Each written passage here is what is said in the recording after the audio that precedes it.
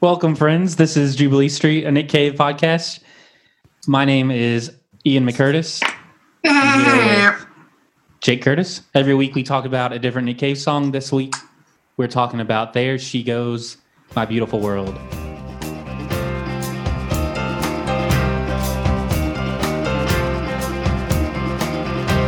The wintergreen, the juniper, the cornflower and the chicory. Well, all of the words you said to me are still vibrating in my hair.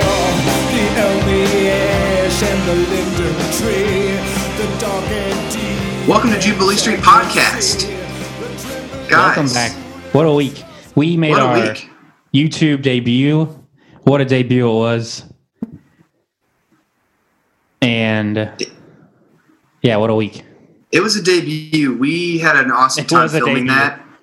I apologize if the sound quality wasn't great for everybody. We were just it's okay. We were just trying out a new thing, and we are going to be doing more video component stuff in the future. So hang on tight, because we all loved not seeing Ian's face on video. Yeah, we got like some dislikes on there. I don't know if... We got 4 dislikes. Maybe more than that now. I think the mask scared some people. Yeah, I think maybe it had to do with the fact that I'm wondering if it isn't a couple members of the band who disliked it. Of the bad seats. I've heard that Warren Ellis is notorious for disliking YouTube videos. He doesn't like any videos. He only dislikes. He only likes audio, not video. Yeah. He really did not care for the video option. But yes. Anything you want to start off with today? So we're talking about There She Goes, My Beautiful World, which is from the double album, Abattoir Blues, Lyre of Orpheus. This album came out in 2004. And I think we talked about in a past episode how I think Nick Cave's career, that's kind of like the start of the current era. And I think what makes those two eras different is now his songs become much more personal, much more like autobiographical. In a lot of other songs, he's playing characters and telling stories. And starting with this album, or these 2 albums, you start seeing him talking about himself way more. Not talking about himself through the lens of another character, just straight up being Nick Cave. And this song fucking rules. Yeah, it fucking rules. We need to get like a Kanye soundboard or something, because first thing I thought of was Ultralight Beam. Yeah, but if Nick Cave made a gospel album, like, this would be the closest thing yet he's gotten to being like he might as well have just been ordained as a minister before this song came out, because he's already like 99% of the way there. This song is equal parts like black gospel music and punk rock. If you put those 2 things in a blender, you would get this song. I would love for there to be a whole genre of bands that just try to ape this sound.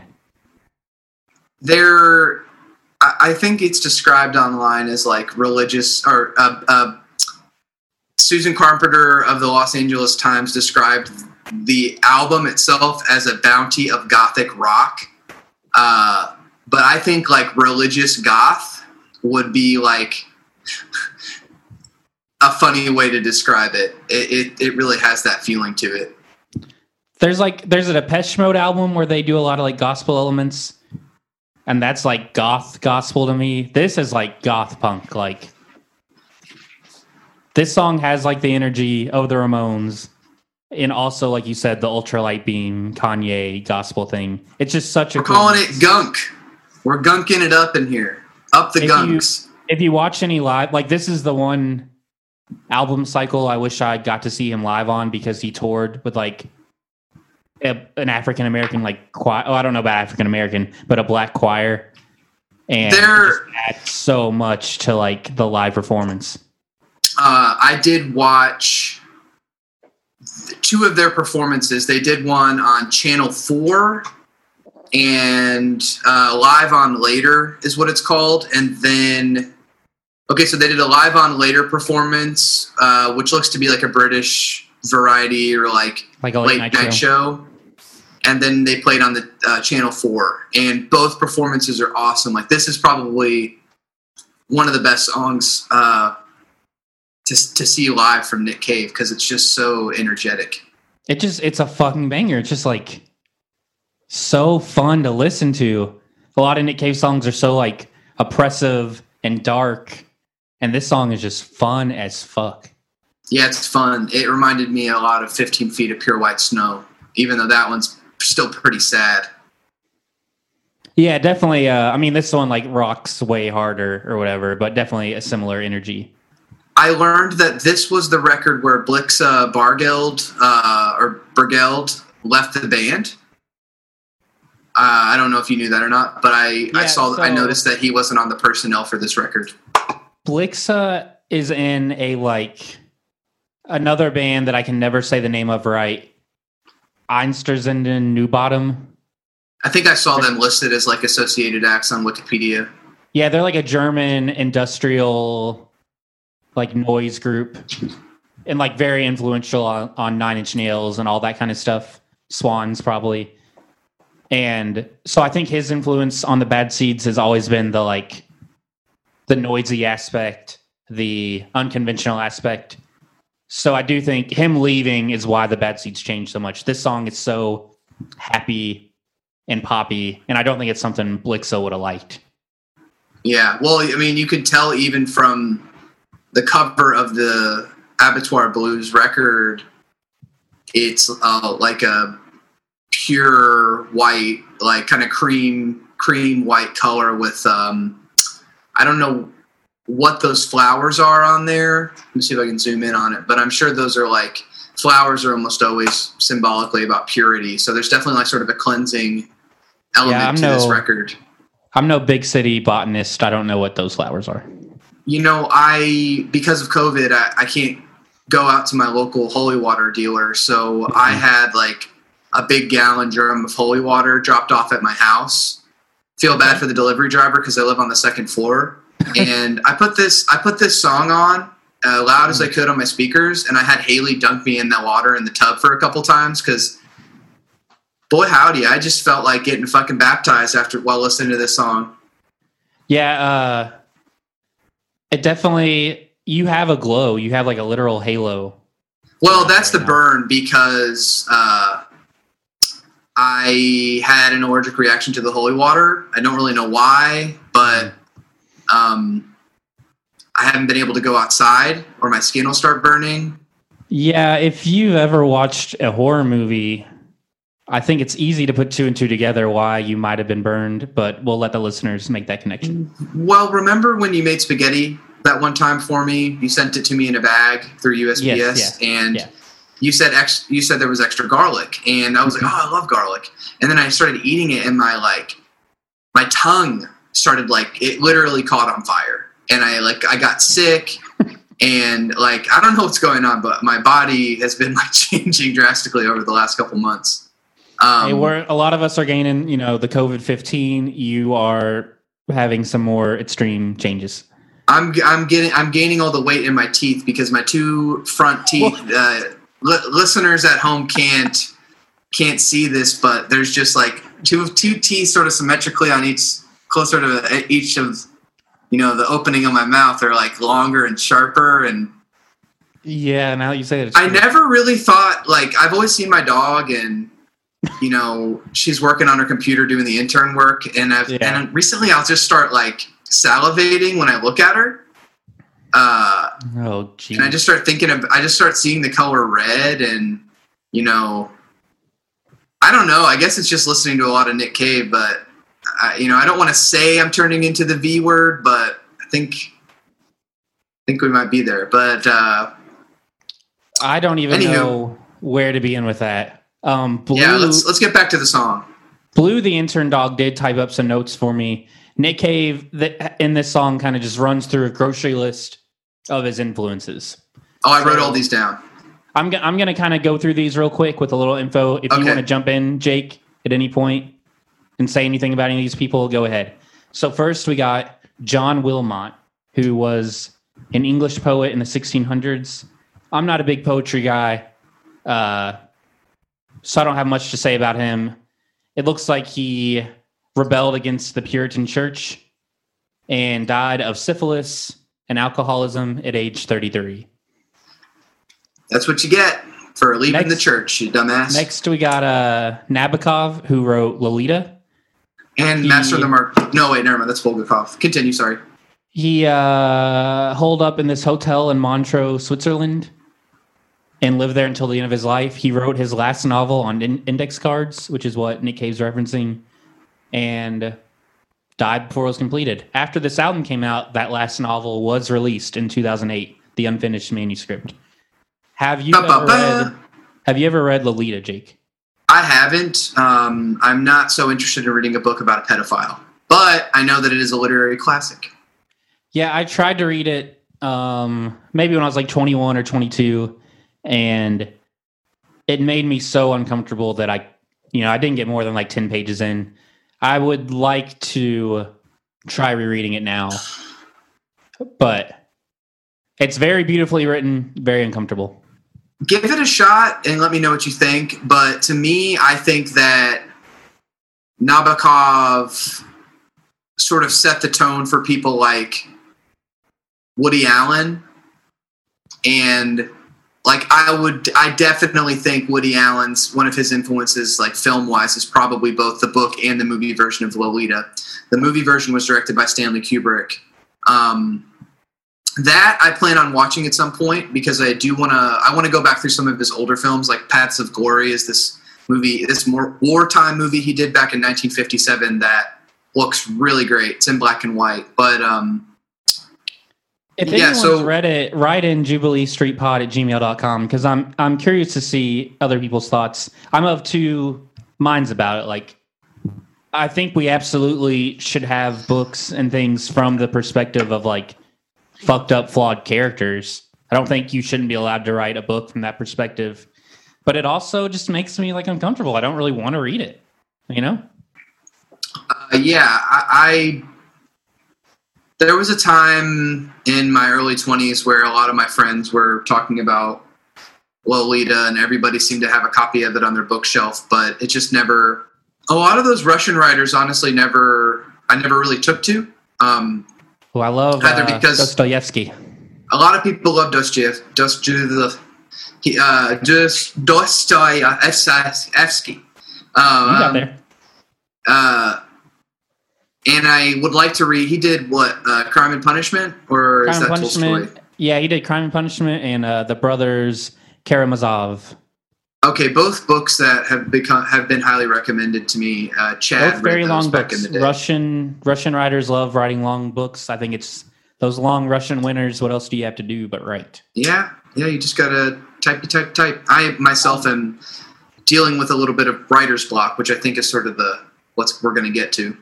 Yeah, that's a big theme of the song. I know Nabokov is a huge influence on Nick Cave, as of, I'm guessing, most of these people, but I heard him tell a story one time of his dad reading him Lolita, and that being like his favorite book as a kid, which probably leads to a lot of the depravity of The Birthday Party and early Bad Seeds.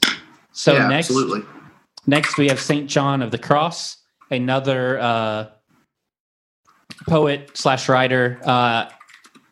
He was Christian, but I know he had some like mystical aspects to sort of his whole deal. He was imprisoned by the church, by the Protestant church, I believe, and tortured. So yeah, that was during like the Reformation times, I believe. I don't know a lot about that kind of time, but churches have always been fucking torturing people. I know that. I don't have anything to add about that character. I hadn't heard about him until today. Then we have Johnny Thunders, who was in the New York Dolls, one of the first punk bands from New York City. He, I know, had a lot of heroin issues. The funny thing is he didn't write the song Chinese Rocks. Richard Hell and Dee Dee Ramone wrote that song. But I do appreciate him throwing in, he's referencing all these like literary giants. I think it's really cool he threw in like a punk rock dude saying that he appreciates that aspect just as much as like classic poetry. I think that's cool. Then we got... I love that Johnny Thunder song, Chinese Road. Chinese Rocks. Or Chinese Rocks, my bad. Edit that out. I don't want to look like fucking dweeb. I listened to that song like 2 or 3 times. It's great song. Personality Crisis is another song by them that's like a seminal punk rock song. Then we got Karl Marx. I don't really need to explain that. Not capitalism. I had one thing I wanted to add about that. So go ahead. I thought, how crazy is it that you can just be sitting on the toilet, like wiping your ass, and you just start thinking about like some guy who was like popping boils while he was writing this big totemic piece of like basically at the time countercultural like politics. Yeah. But now Marxism is just a word. Like I think it's sort of in my own like self-delusional need to be remembered. I just, for this like reference in particular is cool because everybody wants to be remembered, and like Marxism is such a huge thing that like he wrote that book in the 1800s, right? I'm not sure. That sounds here. I'll look it up. But as far as like what that has to do with the general like tone of There She Goes, I don't necessarily think. I think it's only just that like writing is really okay. So the book was published in 1867. So we're now in 2020, which would mean it's almost 150 years old. So these are like, he's like referencing these like totemic like creatives and like people who have likely influenced him. And we know that at least in the past, Nick Cave was pretty anti-cop. I'd assume that he probably still is. But he's probably just older and more concerned with his artwork. Like creating. I mean, I think it's hard to be a creative person and not be anti the idea of a cop. Like, I don't like cops. Well, yeah. Like actual cops, like mental cops, like anything that tries to police you. Fuck that. I think most creative people are of that mindset for sure. Yeah. So that's all I was going to mention is I just was thinking about this song earlier while I was on the pot, and I was like, wow, like just imagine your name is like, even if everything gets wiped off the face of the earth and all of the work that humans have done to like restore and save things on digital hard drives, like all of that gets wiped eventually, there's still going to be somebody who's going to know about Marxism because it's still talked about in modern politics. It's villainized, but anyway, so going on to we have Paul Gauguin, who is associated a lot with Van Gogh. Some people think there might have been a romance there. He abandoned his family. I don't know about abandon necessarily. I don't know if he had kids, but he left his family and all his friends behind. And Nick Cave says went all tropical. Like he just went to live out in the middle of nowhere and paint. We have Philip Larkin, who's another poet who I think was actually like extremely famous in his lifetime, but he just worked at some random library for like his whole life and decided not to live that life of fame. And then finally we have Dylan Thomas, who is probably like the most famous of these poets, I would guess. Phoebe Bridgers and Connor Oberst, their little super group, Better Oblivion Community Center, had a song last year called Dylan Thomas. It's great. He died also very early. He was an alcoholic. He wrote the poem, "Do not go gentle into that good night," that if you watch sports, every fucking sports package to like hype you up about a game has some ominous voiceover reading that poem. That's kind of cool. But yeah, so there's a theme here. All these people were kind of fucked up. Like they suffered. They either had to like, they got famous and couldn't deal with it and they went off to do something else, or they had drug problems. Like, you know, there's an obvious theme he's talking about here. Like, I think it's bullshit when we talk about that, like, suffering artist. Like, to make good art, you have to suffer. But most creative people suffered a lot in their lives. Most of the people I know that are creative are way more fucked up than the people who aren't.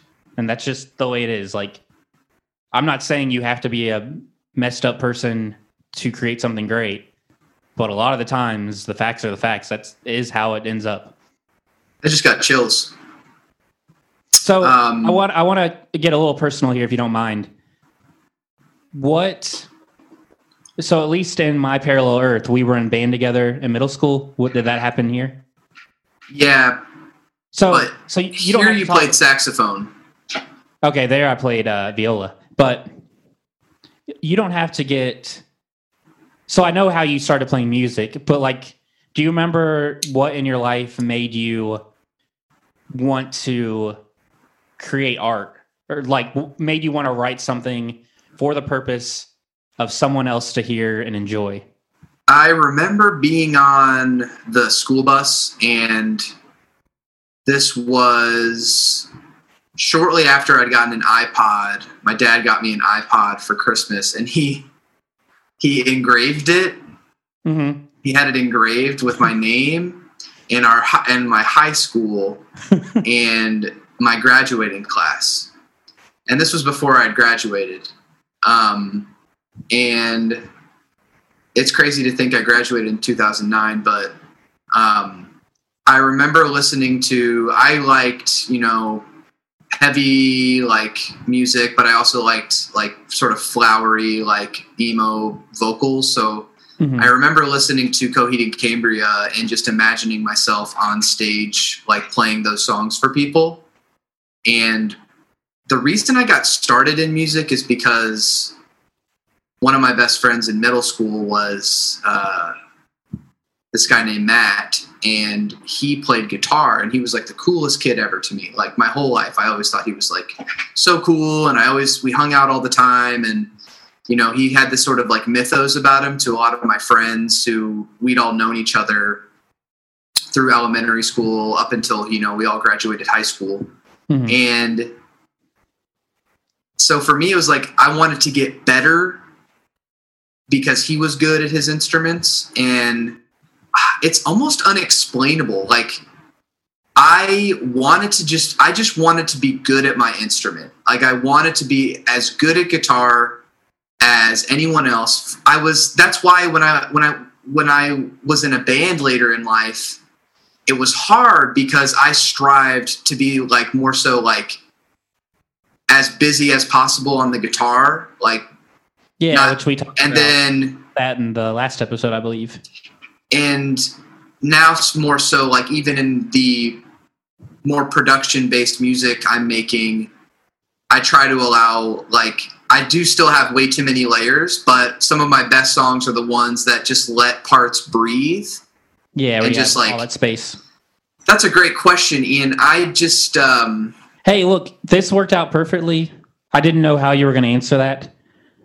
I have the same exact fucking thing. I remember in middle school, like, I got a CD player at some point, probably in like 4th or 5th grade, and then any money I got from my birthdays or whatever, I would buy CDs.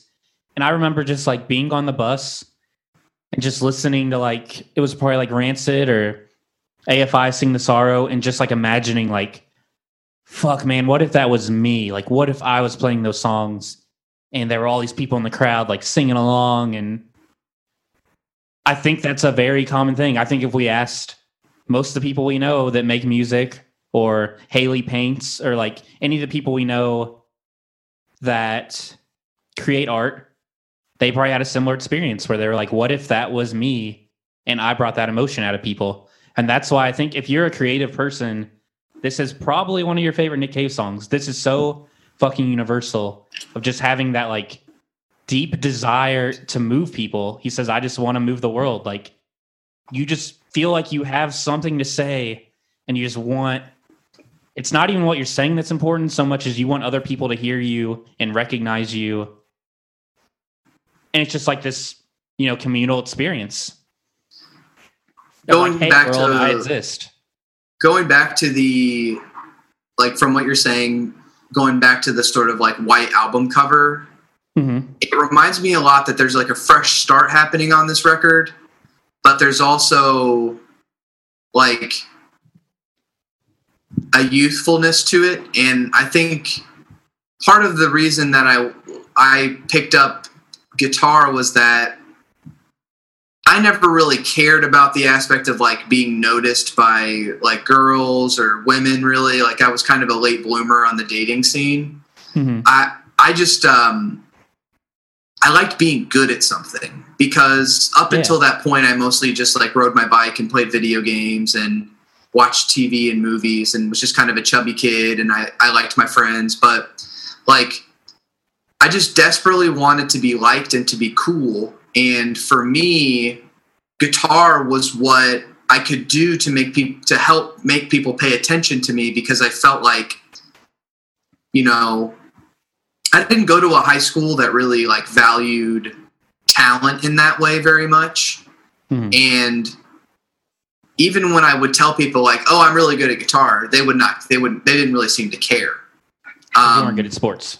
Until, you know, because I wasn't good at sports, or I didn't like talking about sports, or because I wasn't like a super masculine kid. You know, I remember one time, this happened in my school all the time. I remember telling Haley this. There was just one fucking kid who just walked up to me and hit me as hard as he could in my shoulder. So much so that my arm was numb for like 20 minutes afterwards. And that happened to me often in high school, and I just put it away, you know, like I probably cried a little bit, and then I was just like, but after that, I'd get on the bus and I'd put my headphones on and I wouldn't remember any of that. I would just imagine myself playing guitar and people watching me and like making other people happy, but like making myself happy, like presenting this song that at the time, you know, I hadn't written the songs that I was like imagining myself playing, but it was an escape. And I think that for a lot of people in regards to this song, the gospelness of it is like really true to how you feel when you create something that you're proud of, because exactly, whenever same thing, you feel powerful. Whenever I send something off to you guys, whenever I finish working on something, I'm always like, I know it's not perfect, but I'm like, I can't fucking believe I made this. Like, it sounds really cool. The drums are way better than the last song I did. You know, I've been trying to chisel my writing stone, because it grew a couple more layers. So I have to chisel through that layer to like find something that I can write about again, that I like enjoy writing about. But eventually when I get there, you know, I need to work on that prompt from months ago. But in closing, because I don't want to go on too long, I think that the sort of like, that's a really good way to take the song, because I took it more so that it was about like, you may not be recognized for that in your lifetime, but you might be recognized for it after you die. And I wonder how it feels to be someone like Nick Cave, who's often regarded as like the best songwriter of our time. There's definitely some of that. You know, he says, give me everlasting life. Like, a lot of it is dealing with like living on beyond your death, for sure. Like, people who create music, the reason that I like making music or writing is that there's going to be something left that will prove that I did what I loved. And I think that's what the core meaning of this song is. Exactly. I think it's the same, you know, again, I'm no big city neurologist, but I think it might be the same part of our brain that like where people have the desire to have kids. Like, it's that desire to pass yourself on to the next generation. And I think art serves the same purpose. It's like to put a stamp on the world. Like, I was here and I contributed something. So I don't know about you. It was hard for me to think about talking about this song and not think about the Cursive album, the Ellie Organ, which I would recommend to anyone who hasn't heard, because they're kind of two sides of the same coin, right? You have like the Cursive song Art is Hard, which is talking about the same topic, but in a very cynical way. I think this song is talking about making art in like a a jubilant way, pun intended. So I hear like the chorus, "There she goes, my beautiful world." You could probably hear it as like, "There goes my muse leaving." Like I have writer's block, but I think it means way more like, "There she goes again." As Aaron Weiss says, "There I go again." Showing off again. Showing off again. I think it's more like, "There she goes again." Like, my beautiful world, my muse, like inspiring me. I think it's a very happy song. Yeah, it never feels. This is one of the few Nick Cave songs we've listened to so far that doesn't feel like incredibly sad. Like, it feels very happy. There's really no there's no sadness to it. It's mostly like like I love that section where he says, "So if you got a trumpet, get on your feet and blow it. If you've got a field, don't yield. We'll get up and hoe it." And I really needed to hear that just now, even though I listened to the song like 6 times last night. And that's that humor that I don't think people give Nick Cave enough credit for. It's like a silly line, but also says a lot. I read a couple of reviews about the album, and a lot of people mentioned that there's a very tongue-in-cheek, like humorous quality to the lyrics on this record. Once again, I wonder... My favorite lyrics. It's so funny, but so touching. What's the song he played in the concert last week where he mentions Miley Cyrus? That's Higgs Boson Blues on Push the Sky Away. Okay, so this song reminded me most of that one because some of these lines are so silly and kind of... I would say from this album till then, he is just killing it with like these funny little lines that he never really did before. When he was funny in the past, like Murder Ballads has a lot of like humor, but it's like very crass and vulgar. And this is just like silly. There's like... And then there's the whole thing about, "I will be your slave, I will peel you grapes up on your pedestal with your ivory and apes, with your redacted, oh, come on, send that stuff on down to me." So I wanted to talk to you about that. What do you know about alchemy? Redacted. Again, I'm no big city alchemist, but I know it's the process of turning something into gold. Do you know anything about how to do that? Redacted. Did you see any similarities to this song to the song "Have You Considered Anything Else" by Self Defense Family? It's the one where... Is that the first one where he's talking about his girlfriend getting a dog? I love that song. That's not it. You're gonna know it immediately. It's the one that references all the various artists that Patrick Kinlan either likes or... It's the one that references Nick Cave and Kate Bush. You're big on wordplay. Into the Arms of Nick Cave. I thought it was worth bringing that line up. It's perfect. Yeah, perfect way to describe it. I didn't think of that, but for sure. I mean, this is the kind of song he's talking about. It's the same structure. It's the same structure. He's talking. This song is also like kind of about writer's block. You know, explaining motherhood to a man, cold observations, but he's not capable of understanding. Detailing math to a dog. Won't retain a word if you're lucky, but he may be a good boy and nod. So it's like... so fucking good at writing, Patrick Kinlan. He's a great writer. So basically what he's saying, though, is that... I don't know if I told you this story on the last podcast, so listeners, I'm sorry if you've heard this before. There's an idea in writing, generally, where people are like, why can't I get an idea? I just need inspiration. Like, please, like, let's just use God here. It's the easiest thing. And Nick Cave would enjoy the, Christian allegory. But, like, why God? Like, send me my muse. Like, send me, like, my purpose. Like, what am I, like, give me an idea. I just need an idea. And so, he's sitting there. He's, like, looking up to the sky, and this boat comes out of nowhere. You're like, hey, here, we're here to save you. You're stuck on this. He's stuck on the island. I should have mentioned that. And he's just, so... I just kind of ruined the fucking analogy of it, but basically you're stuck on an island, you're looking for help, and people keep sending you help, but you keep sending it away. Yeah. And those things that you send away are the ideas that could turn into something. And I think, even myself included, I'm trying to break the habit. It's like, if you get an idea, don't worry about having to write the whole story down, but keep something with you, because you're not going to get the whole cookie. They're going to give you like some of the chocolate chips.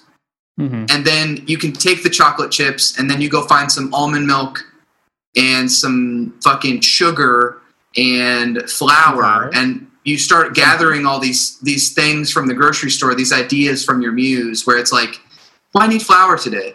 It's like, okay, cool. You know, I got you the flour. Consider that like what's going on here is like, you know, the whole purpose of writing is that the things that get handed to you, you're almost never paying attention to. Yeah, I mean, that's so well put. If you got a trumpet, get on your feet and blow it. Like, yeah, this song hits me on such a deep level because I feel like it's all the angst I feel as a person, especially now. Just like it hits me even harder because of coronavirus. Like, I fantasize so much about being able to play a show right now. And like, as I was listening to this to get ready for the podcast, I was doing that same thing you would do, Jake, when you were a kid, but I was doing it as an adult. Like imagining, what if I was in the bad seats, like playing this song at a show? Like, I was just like, I would kill to be playing music on a stage right now. And this song just like speaks to that yearning. It just hits me so deep.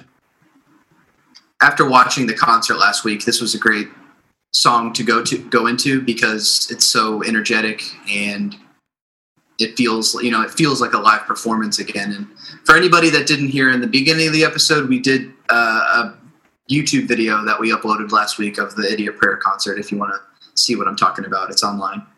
Or if you want to see what we look like. Well, you can see what I look like. Yeah, Ian is covered up, but he is wearing glasses so he can see through his mask. It's the whole thing with Batman where they're like, is Batman the real person or is Bruce Wayne the real person? You know, speaking of Batman... Maybe the mask is me. You guys, Batman is not wearing proper COVID-19 gear. Has anyone addressed that with him? I don't care if you're Killer Croc. I don't care if you're Killer Croc, Penguin, Mr. Freeze. Batman, you can't be... He's covering his whole face except for his nose and mouth. Yep. He's literally doing the exact opposite of what you should do. Whereas a true hero like an Ian McCurtis is covering his whole face. Exactly. And I was really proud of you for taking such a political stance. You know, like it's a subtle message. It's bold right now. It's worth like to wear a mask during a pandemic. Wow. Like, dude, you're a hero. Like, a lot of people, they don't wear masks and they know what they're talking about. This message brought to you by Jubilee Street Podcast. Wear a mask, guys. It's a fucking pandemic. It's not a joke. Be more like Ian. Be less like 45 or your fucking Aunt Natalie who watched the wrong church stream. And watching the wrong church stream again. Yeah, they said on the church stream that masks don't protect us from anything. And anyway, anything else we should mention about this song? I hit on all the points I wanted to bring up. Guys, watch the live performances of There She Goes, My Beautiful World. You can just type it into YouTube and you'll find a couple of different performances. They're all incredible. And because we can't go to concerts right now, it's a nice experience. Yeah, I really have nothing else. I would say just fucking put on this song and like, I know right now with everything going on in the world, it's hard to feel inspired, but like, man, put on this song and then go fucking make something. Like, this song gets me so pumped up to like write or record or like whatever I need to do. This like reminds me of why it's worth doing. I'm inspired now. And guys, Ian and I were talking before we started recording. Capitalism really fucks with your head, and it's fun to buy things. And if you're privileged enough to have spending money and you can buy nice things from time to time, you know, I bought myself a new comic book today. I bought a new volume of The Goon. But your value is not intrinsically tied to that, and we're really on the cusp of people starting to figure out that like there are ways you can live a fulfilling life And this song, when Nick Cave's letting go of My Beautiful World, that's when you let a song out into the atmosphere and then it just becomes everybody else's. So keep in mind that, like, even if you don't write a song today or write your next, like, book, or, like, if you planted something, if you went outside, if you went on a walk or a run or you exercised, maybe you made some delicious food, like, just find meaning in all of those things, because just being alive is what this song's about. That's why there's a gospel choir that he was, like, really swinging for the fences. All the reviewers were like, wow, even for Nick Cave, this is a pretty big, change in sound. He hired a gospel choir. And it's like, for me, it makes perfect sense. Your pitchfork voice. Yeah. Well, thank you. That's what it was from. But, it's really not as good as the 03 Greedo record, but it's pretty close. Kenny Beats just really knows about production. But he does, though. He does. I'm not shitting on Kenny Beats. He's a good guy. I saw that video he did where he sent that kid, like, a bunch of home recording stuff with a bunch of his music buddies. I didn't see that, but that's awesome. He's a heartwarming guy. At first, I wasn't sure how to feel about Kenny Beats, but he's made some of the best. He's worked on some of the best records that came out this year, like that Denzel Curry. Oh, dude, so fucking good. It's not my favorite release of his, but what I like about it is I really like the idea of musicians getting together in a room and maybe making something in a day and then, like, just being like, okay, fuck it, let's just drop it. Because it's not a perfect release. It feels very disjointed, but, like, our brains are so wired for quick entertainment now, and I think Kanye tapped into that when he started doing those, like, 20-minute records, and I loved that. I think I don't mind long records, but being somebody that grew up I listened to, like, prog and punk, so, like, short albums, I've always appreciated it. Like, Joyce Manor has an album that's, like, less than 15 minutes. I love that. If you can write, you should be able to write a great song in a minute. And if you can't, keep working on it. That's my challenge to the listeners. I think it's the same energy. So obviously Nick Cave is not that person. He's not going to write a 15-minute album. But he is going to write songs that are, like, huge and ambitious, but only have, like, 2 instruments. It's that same energy of, like, of not doing too much. If your song is really catchy and you're at 45 seconds, fuck it. Like, maybe that's all it needs to be. I'm sure I've said this in the past on the pod so far, but he and everyone he recruits for this band, they're all so good at being tasteful. This is a tasteful band. All of this is tasteful. Even the stuff that's like explicitly over the top. Like, for Nick Cave to hire a choir, like, for me, totally makes sense. It's in character.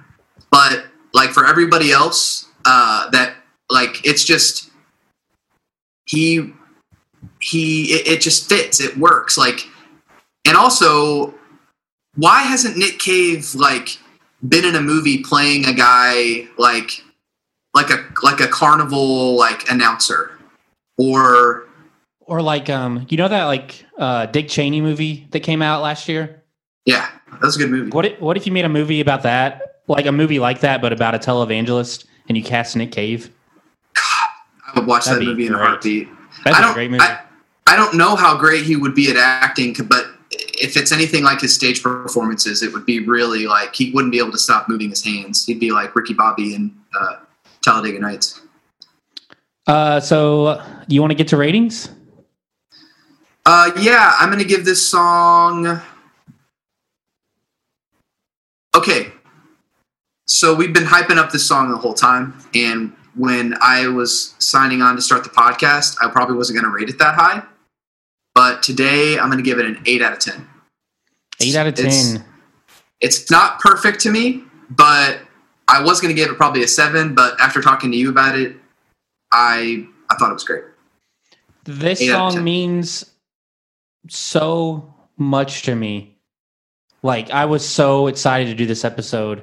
This album really, like, this era of Nick Cave, I think because he's starting to write these songs where, like, this song speaks to the listener. There's a little bit of, like, breaking the fourth wall. It feels very direct. I almost want to, like, break the rating system and give it an 11 out of 10. Yeah, you can. This is your podcast. You can break the rules. That's what I'm going to do. Like this. You're like Jamie Foxx, breaking all the rules. Is everything I like. This gives me everything I want from a great punk song, like an Against Me song or something, but also gives me what I love in Nick Cave. It's like everything I love distilled into one thing. Couldn't say enough good things about this song. And we just spent an hour or whatever saying good things. Did we spend an hour? Have you heard the new Taylor Swift record? Haley showed me a couple of songs. I'm not crazy about it. I think it's bullshit. I saw a couple of things about it, like being kind of, people are throwing around the word performative recently. I think it's very performative. I think it's timely.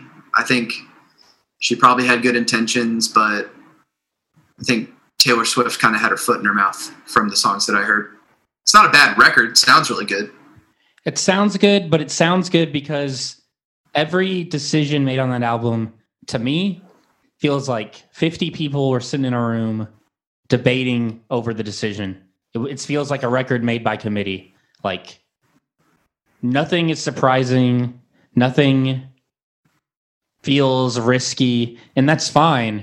But I don't like that it's being marketed as this like indie alternative folk album. Like she's taking these big leaps as a songwriter.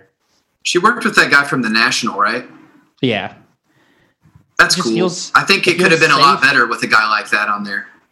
It just makes... I don't like how it's being marketed. It makes me mad. There's so many great people doing that sound. There's bands like Big Thief. There's people like Phoebe Bridgers and Julian Baker. And she's straight up ripping off what they do and doing a meaningless version of it. Taylor Swift has been trying really hard to stay in the spotlight for the last at least 5 years. And I think if she just stuck more to like... Dude, what was more genuine to her, it just doesn't always feel genuine. I don't want to like... If you like her, that's cool. I'm not trying to like shit talk her fans or her really. Like, she wants to be a huge star, whatever. More power to you. I feel like the last album was clearly pandering to like the gay community, which she had never spoke out in support of before. And she panders to them, ropes in that audience. Now that with this album, she's like, hey, there's all these people that grew up listening to me when they were a teenager, but now they like indie music. Let me try to rope those people back in. And it just feels like capitalism as a musician. Like, let me try to get every single person on earth to like me and ultimately give me money. I don't know. I just want to see what you thought about it. I didn't mean to go off on this tangent. No, it's okay. I liked where you're going with it. I don't really have anything else to add. I don't really have any interest in Taylor Swift. Yeah, we talked about that longer than I meant to. It's okay. The listeners, guys, write in. What do you think about Taylor Swift? Let us know. How does she relate to Nick Cave to you? Does she like Nick Cave? Have you heard anything about that? Like, here's my thing. If Taylor Swift is going to do a collaboration with anyone, she needs to do it with like Sophie or that's what just I like, or like One O Tricks Point Never, or just someone weird. Like she has put someone on a pedestal that deserves it. Working with Bon Iver means nothing to me. No, fuck that. I don't care about Bon Iver. If she worked with Sophie and put her on like a national huge spotlight, that would be fucking awesome. That is the only thing that Kanye really had going for him on the last couple records is that that's hip hop in general. Hip hop has this mentality of when you succeed, you lift up people that haven't succeeded yet and you get them there. Pop music, when you succeed, you stay in your safe zone and you only collaborate with people that have already succeeded. It's like he put Chance the Rapper on one of his best songs. Now Chance the Rapper is he was already pretty successful, but that helped him, and that's the thing is like, it just kind of seems like, how is Taylor Swift so out of touch and she's our age? Mm-hmm. And she works in the music industry. I know like once you work in the music industry, you're probably only concerned about creating your own music, but I don't know, like if I were to ever get that far, I would definitely like put up my boundaries and be like, listen, y'all, I got to listen to whatever I want. And I'm not going to keep making the same kind of shit. So I got a couple things I want to plug, and I'll put my links in there, and then you can add anything else, and then we'll close it out. So guys, I just want to say this is like a personal thing, and there probably aren't like that many people listening to this, but I feel like I at least owe it to the people I work with and myself to say, do not shop for Whole Foods right now, or honestly ever again. Whole Foods, I have 4 confirmed COVID cases, and it's at like one of the stores in San Diego, California, La Jolla. They are not closing the store to clean it. All they're telling us is that these people have been in the store last like 12 or 14 days ago. They're not like they temp everybody who comes in the store, but we're not temping customers. Customers are being allowed into the store without a mask. And they took away hazard pay. I don't see people cleaning that often, and when they do, it's mostly just somebody who is like from the customer service end who's stressed, who's just kind of wiping down handles and glass and like stuff that customers handle all day. Listen, this isn't a warehouse situation. We're not in a sweatshop, but they're mistreating their employees. They're gaslighting us. I've heard multiple times, like they're giving out these bonuses this week on our next paycheck. And there's one person I work with who, because they lost her paperwork, in quotes, she's not going to get her full bonus. And when she complained about that, somebody brought up the fact that she had called out the day before and just made it as if she hadn't asked a question at all. She just kept, berating her about calling out and being like, well, where were you Saturday? Where were you Saturday? Where were you Saturday?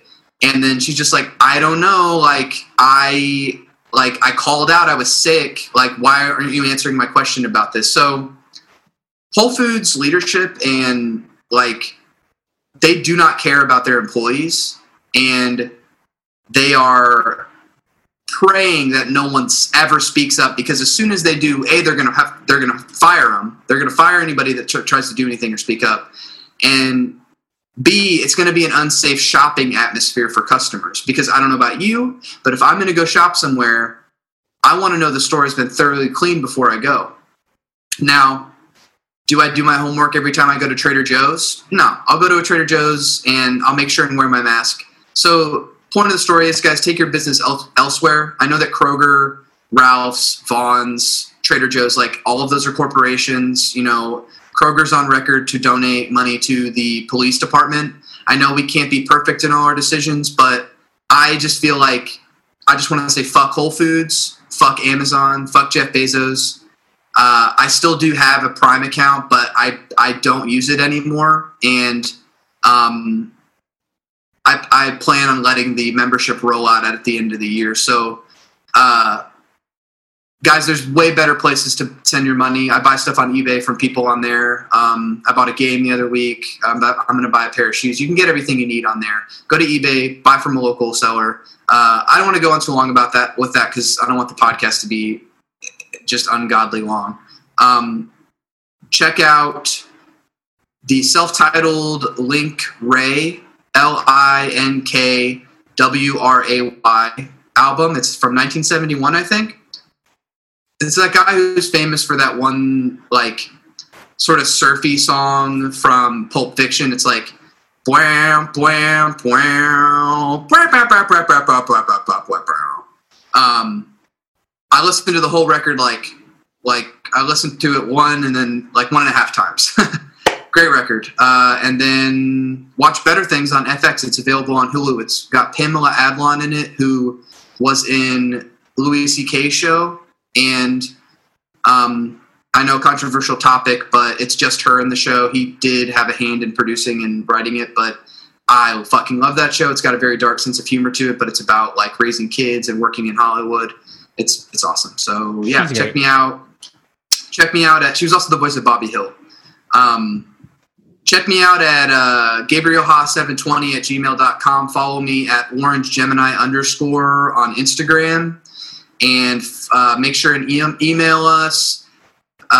Keep in touch. We love hearing from you guys. We heard from our friend Kurt this week. He shared our podcast on the Nick Cave Fan Club on Facebook. Thanks, Kurt. Shout out. Yeah, that's it from me, guys. Thanks for listening to the pod, and yeah, Jubilee Street. You can find all my shit at linktree/Ian McCurtis, linktr.ee/Ian McCurtis. I just put out a Nick Cave cover of Idiot Prayer, actually. It's my first release on this earth, this reality. It's on That's Spotify. Earth 616. Yeah, if it's on Spotify. If you just type in Ian McCurtis, you'll find it. I also have a music video for that. It's on YouTube. Check that shit out. And I also want to say, hey, Tom. Good night, you guys. Have a good one.